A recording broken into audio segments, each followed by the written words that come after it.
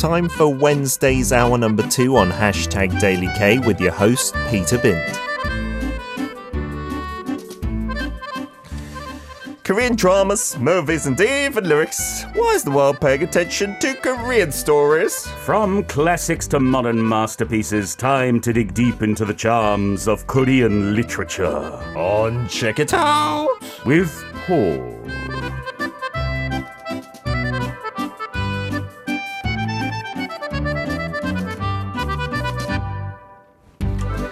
It is Wednesday. Paul is in with a brand new shirt. He's looking mighty spiffy today. It looks like little tiny surfboards are decorating your short sleeve shirt there, Paul. You look fabulous. Thank you. It's a present from my parents. They sent over 3 packages from the UK. Filled with chocolates and shirts and spices. What kind of chocolates, may I ask? The DM, okay, which is very popular in the UK. Yes. Then the orangey biscuit that is actually termed to be a cake with chocolate on top. We don't. Well, I did see that in Korea in one place actually. No, so I think what? we can mention it. Jaffa, Yeah. right? Are you a fan then? I'm assuming. Love them. They're too cakey for me. Yeah, like they're too doughy. I would like them to be a hard biscuit with that orange jelly. No. It's all about the sponge. And then some green cardamom pods, some black cardamom pods, some garam masala, some smoked paprika. Nice, all from the UK. I guess I like having my mum in Seoul, but it would be nice if she was there so she could send me some care packages. Maybe I'll send her back. Well, yeah, maybe you should. Get her on the next plane out.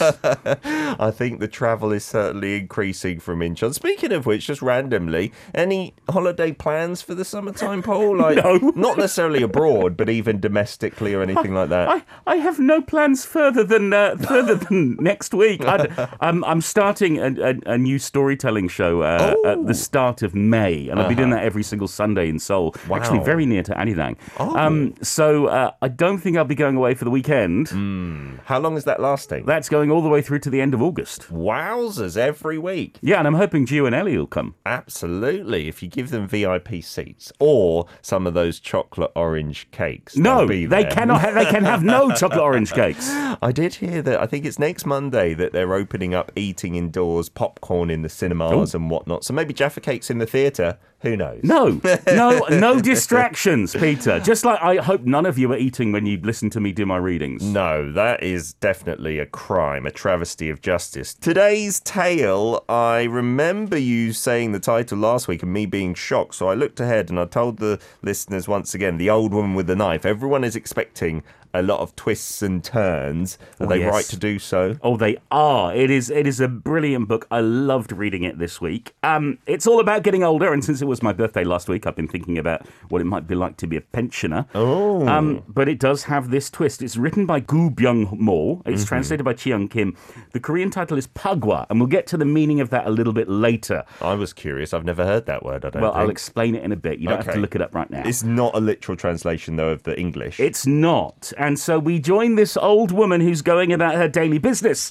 And her daily business is the business of killing. What? An old lady serial killer, it seems like, or assassin or something. Let's use the proper terminology. Disease control expert is what she's referred to as. Wow, this has piqued my interest even further. Not that I needed it. Tell us about the author. We featured Gu Byeong-mo. We have, back in late 2020, so it's been quite a while. Okay. It's a pen name, actually. Her real name is Jung Yu-kyung. She's born in Seoul in 1976, and she loved reading from a very young age. She borrowed books from all her friends. At the age of 12, she was like, that's it, I'm going to be a writer. Wow. And she went to Kyunghee University, studied Korean literature, became an editor at a publishing company, and then finally published her first work in 2009. Okay. And her first work was hugely popular here. Great. The UK has Harry Potter.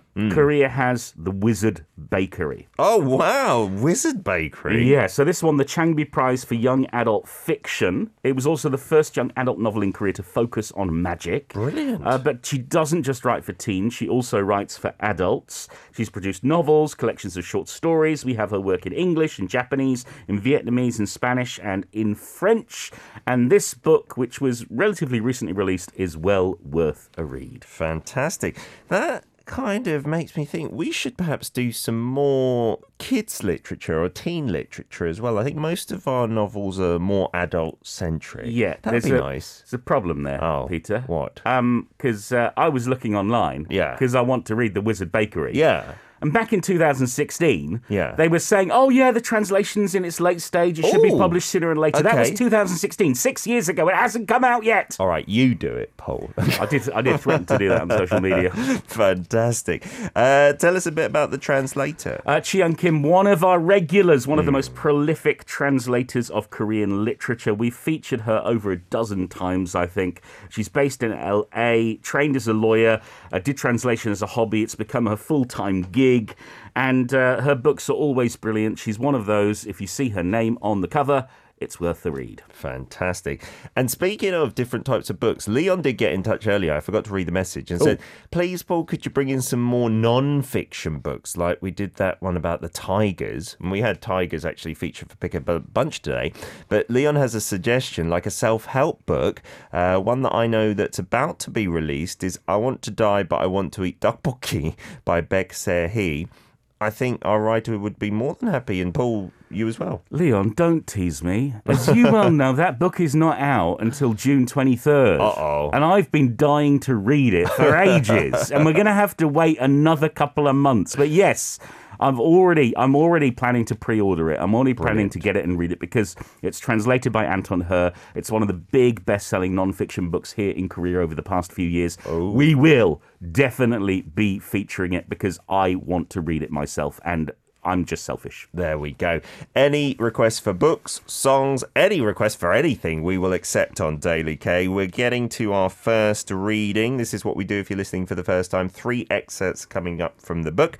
Set the scene for us for this old woman with a knife. We have the old woman with the knife, whose name is Hornclaw, and an encounter with another assassin named Bullfight.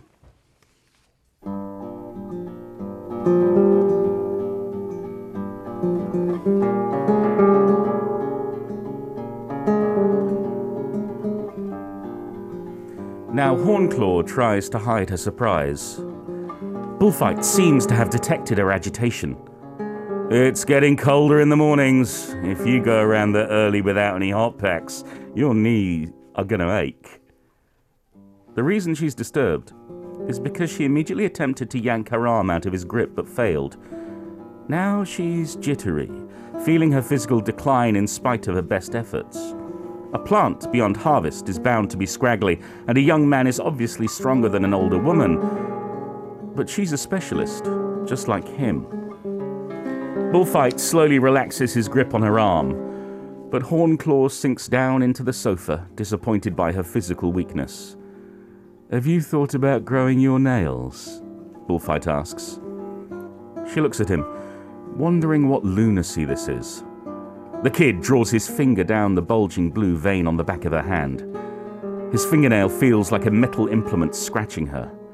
The thin skin of her hand, layered with deep wrinkles, looks like it could give off years of accumulated dust, and if you follow the veins to her round nails, which have a dull, peachy hue and are trimmed neatly to 1 millimeter in length as usual, it's easy to see 3 of them are smashed in. Likely to turn black soon, judging from their color. Because it's such a waste. Bullfight continues, and pathetic. You used to be known as Nails, and even if you're not as sharp as you used to be, at least you could grow out your real nails and paint them in a rainbow of colors. She yanks her hand away, not even wanting to retort. If I grew them out, I would slash your face so that you couldn't even begin to attempt to jigsaw it back together. And Bullfight smiles, as if he's accomplished what he's been after. Don't you have someone to show yourself off to, if you were to doll yourself up like that? Bullfight leers. What the hell? Her heart stops, but her expression doesn't change. Then again, she might believe she's maintaining a calm, unruffled exterior, but he could have caught the corner of her upturned mouth or one eye trembling ever so slightly. She suppresses the urge to blurt, "How do you know that?" which would amount to digging her own grave. And actually, it would be better to retort, "What is this nonsense? What evidence do you have?" and grab him by the throat. As she fingers the buck knife in the inner pocket of her jacket, she tries to discern if he detects her injury, the one sustained a month back, but she never told anyone about. The kid's expression is untroubled and bright.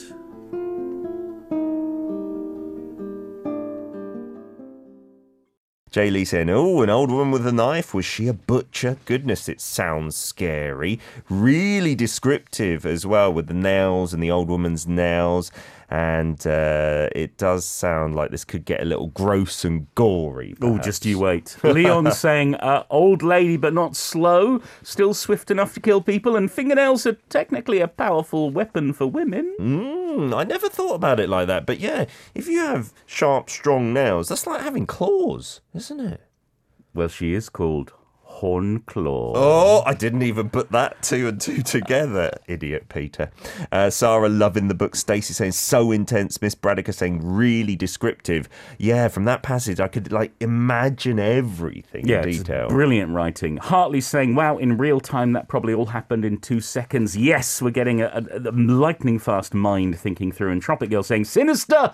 Don't underestimate her. She may be a little old lady, but sounds like she could be a formidable opponent.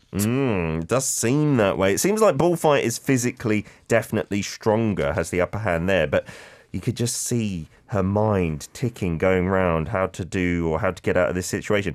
It wasn't a hallucination, was it? That first track is nothing to that. It's something's going on between the two of them, and we don't know quite what. Lots of tension in the air. I was first imagining maybe Mr. and Mrs. Smith. Maybe they might fall in love or something like that. No, he's a young man, and she's a woman in her mid-60s. Okie dokie. And I should say that despite her name Hornclaw, she has never had long nails. Yeah, I got that vibe from his talking about her, like saying it's such a waste that you don't have them. You should capitalise on that. And she seems like a neat freak in terms of her nails. No, but she does have sharp things upon her, and those are her knives. Okie dokie. And they're both killers. Yes, they're both assassins. They're both what they call disease control experts, and they both work for the same agency. They kill off pests, just human pests. Hornclaw has been doing this for decades and decades, 40-something years. Wow.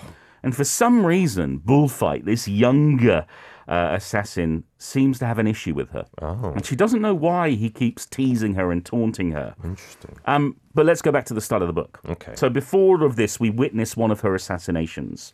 It happens on the subway, and we learn how expertly she can wield a knife. She blends into the crowd. She does the assassination in sight of everyone, and yet no one notices. She's just a little old lady. It's good cover, isn't it? Yeah, and we learn of her home life. It's just her and her dog, Deadweight. Great names. She picked her off the street a few years ago. They're both old ladies. And Hornclaw is pretty worried about herself and her dog. She's getting older. Her physical fitness is her concern. Her mind is her concern. She's worried that she's losing it, that she's not fit to be a killer anymore. And we also learn how the agency works. So she gets her jobs from Worry Fixer. And she gets annoyed by Bullfight. She seems to bump into him whenever she goes to the office. And he's a bit of a weirdo because he likes to kill. And he takes pleasure in his killing. Isn't it good to enjoy your job? Maybe enjoy it a little bit too much. And also she doesn't know why she's doing it to her, why he's doing that to her. And we also learned that a month previously, she had a bad job. A job that turned bad. She was almost fatally injured. Oh, no. She just about managed to drive herself to her usual doctor's clinic where the doctor knew what's going on a little bit and sort of keeps it a secret, but he wasn't there. And instead she was treated by an internist named Dr. Kang. Oh, no. She collapses in the clinic. He treats her. When she wakes, she's scared that her cover's going to be blown, but he says, no, I won't say anything, I promise. Okay. And she finds herself thinking about him. Maybe a little bit too much. And she even goes to the local market where his family has a fruit stall. And she meets his parents and she buys delicious peaches from them, chats to them, learns about his daughter, how his wife died in childbirth. She's normally a solitary person, but she's starting to sort of almost feel a connection with this family. And then we get a glimpse into Bullfight's past. We learn about the day he found his father murdered. Oh, that's what sparked it, maybe. Yeah, the day he saw the killer's face. He was a temporary housekeeper who was never caught. But now all these years later, he knows her identity. He's looked at the agency's records. He's found the file on his father. He knows it was Hornclaw. Uh-oh. And he's wondering, what he's going to do with her. Interesting. Yeah, and we also learn about Hornclaw's past. She was from a very poor family who basically sent her off to act as a maid for her cousin. A way of getting into a better house to have food, but basically shoved out. But then she got kicked out of that family when she hurt one of the children. Oh, no. And she ended up with nowhere to go. But she met a man named Ryu, and he would become her mentor, teach her everything she knows. Wow. We also learn of her first kill, who was an American soldier who tried to rape her. Oh, dear. And how Ryu covered things up for her. And so they became a team. And for years and years, they were killing together for money. Wow. Back to the present, she's given another assignment. She thinks, okay, fine. She goes on the job. But she messes it up when she stops to help an elderly man. Something that she would never normally do, but suddenly she's being kind to him and then she misses the moment. She's softening up. But in the area she is, she smells Bullfight's distinctive odour. Like he could be around. He's got a very distinctive smell. Next day, the elderly man ends up dead, and she's sure she knows who is responsible, but she doesn't know why he did it or what he wants from her. She has no idea Bullfight knows No, what it's a happened. very, very, very confusing situation. And so she meets Dr. Kang again. She feels the need like she has to talk to him. She wants to spend time with him. She even goes back to the fruit stall, and his parents remember her and they get on. And then at the fruit stall, suddenly Bullfight appears. Oh, no. This doesn't sound like a happy ending. Well, no, they move to an alley to talk. Hornclaw is ready to fight him right there and then. Yeah. And Bullfight's like, yeah, I killed the old man because he stopped you from doing your job. Pretended to kind of care in that way. Well, not really. He's taunting her again, and he knows about Dr. Kang. He knows about her sort of her sweetness for him, her obsession for him. They split up. She heads home, and suddenly she remembers the peaches that she bought those days or weeks ago. Oh dear, I feel like Bullfight and Hornclaw cannot both remain. Let's find out what happens in the second reading.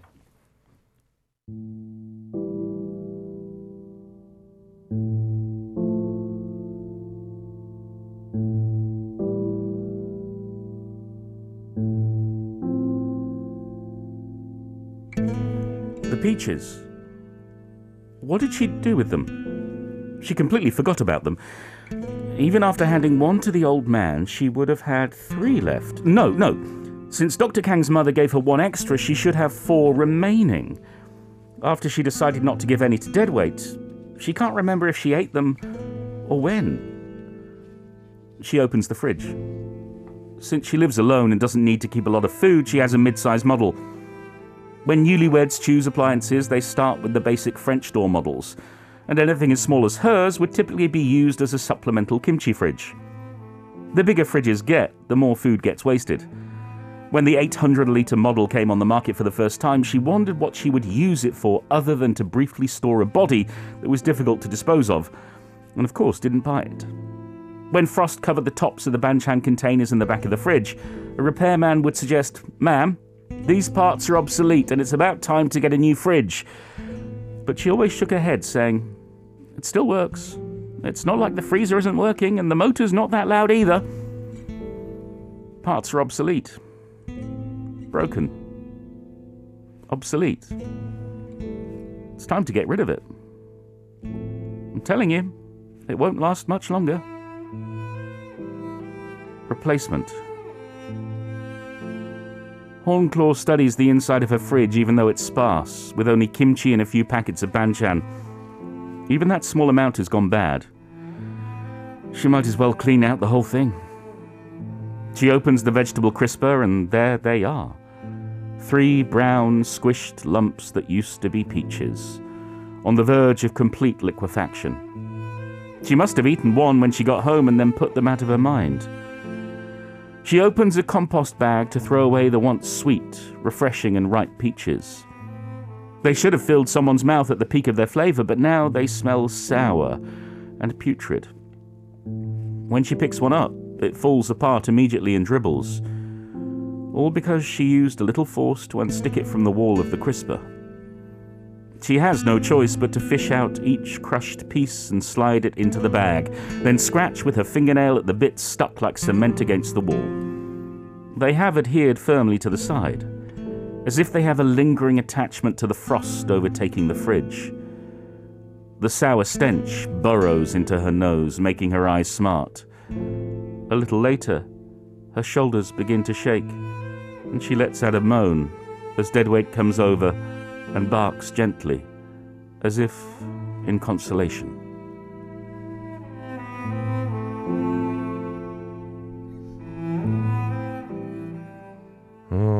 You get so into her mind. It seems like lots of these things are metaphors. The refrigerator getting obsolete and being replaced.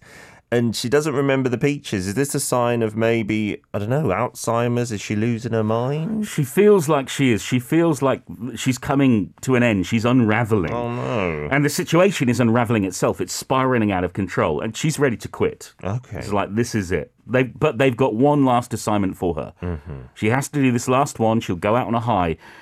The problem is it's Dr. Kang's father. Oh, no. Why is he a target? Well, that's what she's trying to work out. But the thing is, she can't turn it down. Because if she turns it down, they'll just give it to someone else.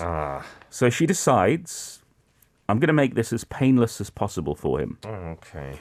And she goes to the fruit store, not to kill him yet, just to check things out. Yep. But the store is locked, and she's accosted by a distraught Dr. Kang. Uh-oh. His daughter has been kidnapped. Oh, no. He's been faxed a note telling him to send the old granny to an address in 2 days' time, and if he doesn't, then he won't see his 6-year-old daughter again. The old granny being Hornclaw? Yeah. And he's blaming her for it. He thinks it's all her fault. She tells him she's going to deal with it. She spends the next couple of days preparing. She buys an extra gun.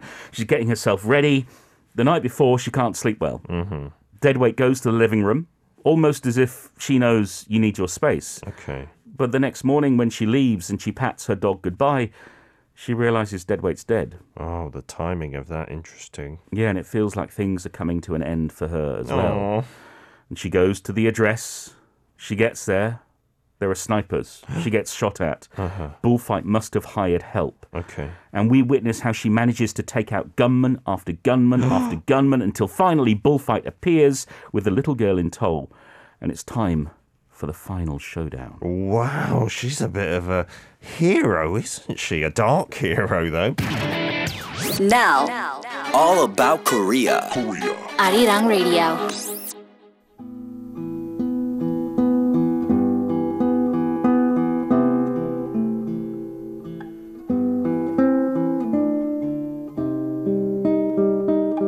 She wouldn't have known her heart's capacity for pain if she hadn't witnessed Dr. Kang's reaction. Things she never thought were meaningful once Ryu was gone. And this all leads to the sensation of Deadweight's dull fur cold under her hand. She tosses down the Beretta and the knife. Let her go. So, you're not senile yet, seeing how you fully understand the situation. Get rid of the one you have on your hip too. She takes off the hip holster and throws it down. Let's hear it. What's your problem with me anyway? If you can't think of it on your own, there's no point in telling you. He sounds serious. Hornclaw snorts. Why is she looking for reason and logic from an unhinged kid? Whatever. What do I need to do for you to send her back? She believed too simply that what Bullfight wants from her is a sign of defeat. Perhaps she can signal her submission by kneeling or something. He seems annoyed by the fact that she's a woman, an old woman at that, and someone who used to be renowned for her skills. Why do you think it's up to me to send her back? It's easier if you defeat me and just take her. Defeat him? That would be near impossible to do, but she gamely picks up her knife. She still doesn't understand what game he's trying to play with her, but he seems to want it to be more dramatic and violent than a simple kill. Bullfight pushes Haney down against a pillar, her hands and feet still bound, and he's now holding a military-grade Gerber knife. The paring knife is nowhere to be seen. Perhaps he's tucked it away. All right, if I kill you? Her voice is shaking. Bullfight notices and stifles a smile. Wasn't that your plan all along? Suddenly his voice is right by her ear, not across the way. Somehow he's already next to her. She feels a sharp throbbing across her cheekbone. Blood is seeping out. She's reflexively knocked the knife away, changing the direction of the blade. The original target seems to have been her forehead, and if he'd succeeded, it would have been hard for her to see clearly through the gushing blood.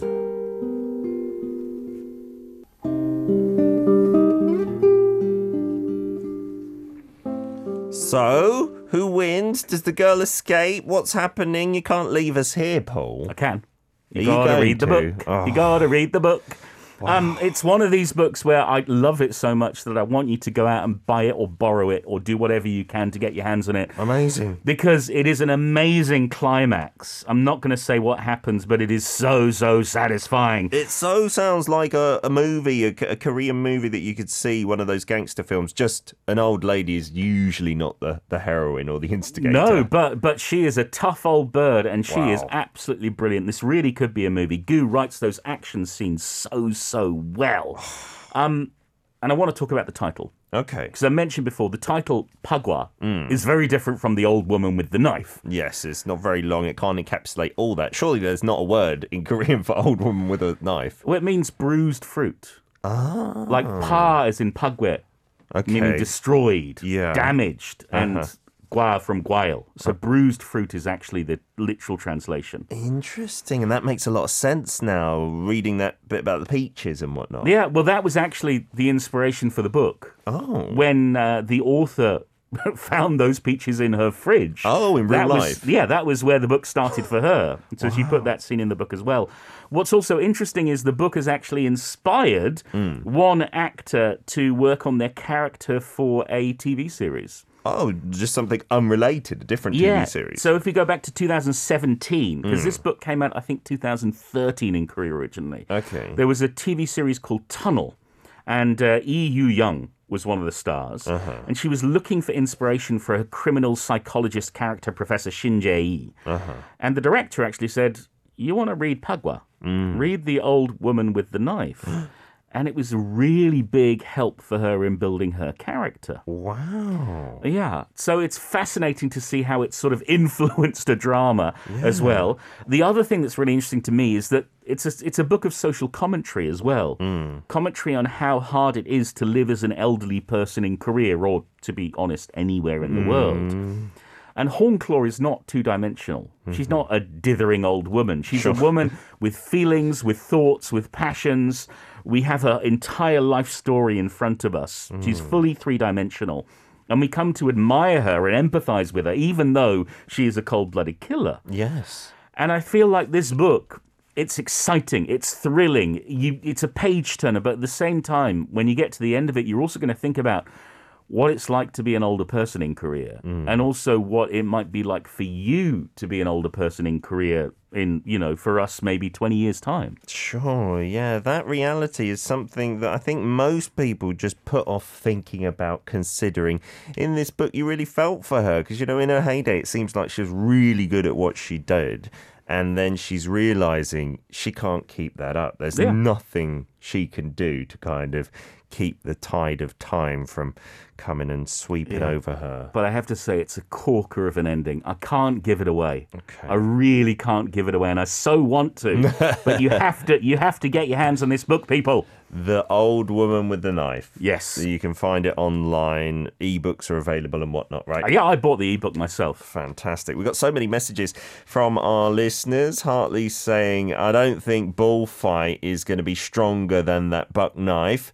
And it might be better just to fix the problem, so to speak, than to negotiate a way out. Yeah, and it seems like Bullfight wants that as well. Like, he wants her to come at him with all she's got, and then he wants to maybe punish her. Well, you have to read the book. Sherry says the fact that she's an old woman probably makes people underestimate her, indeed. And I feel like that's a terrible mistake to make.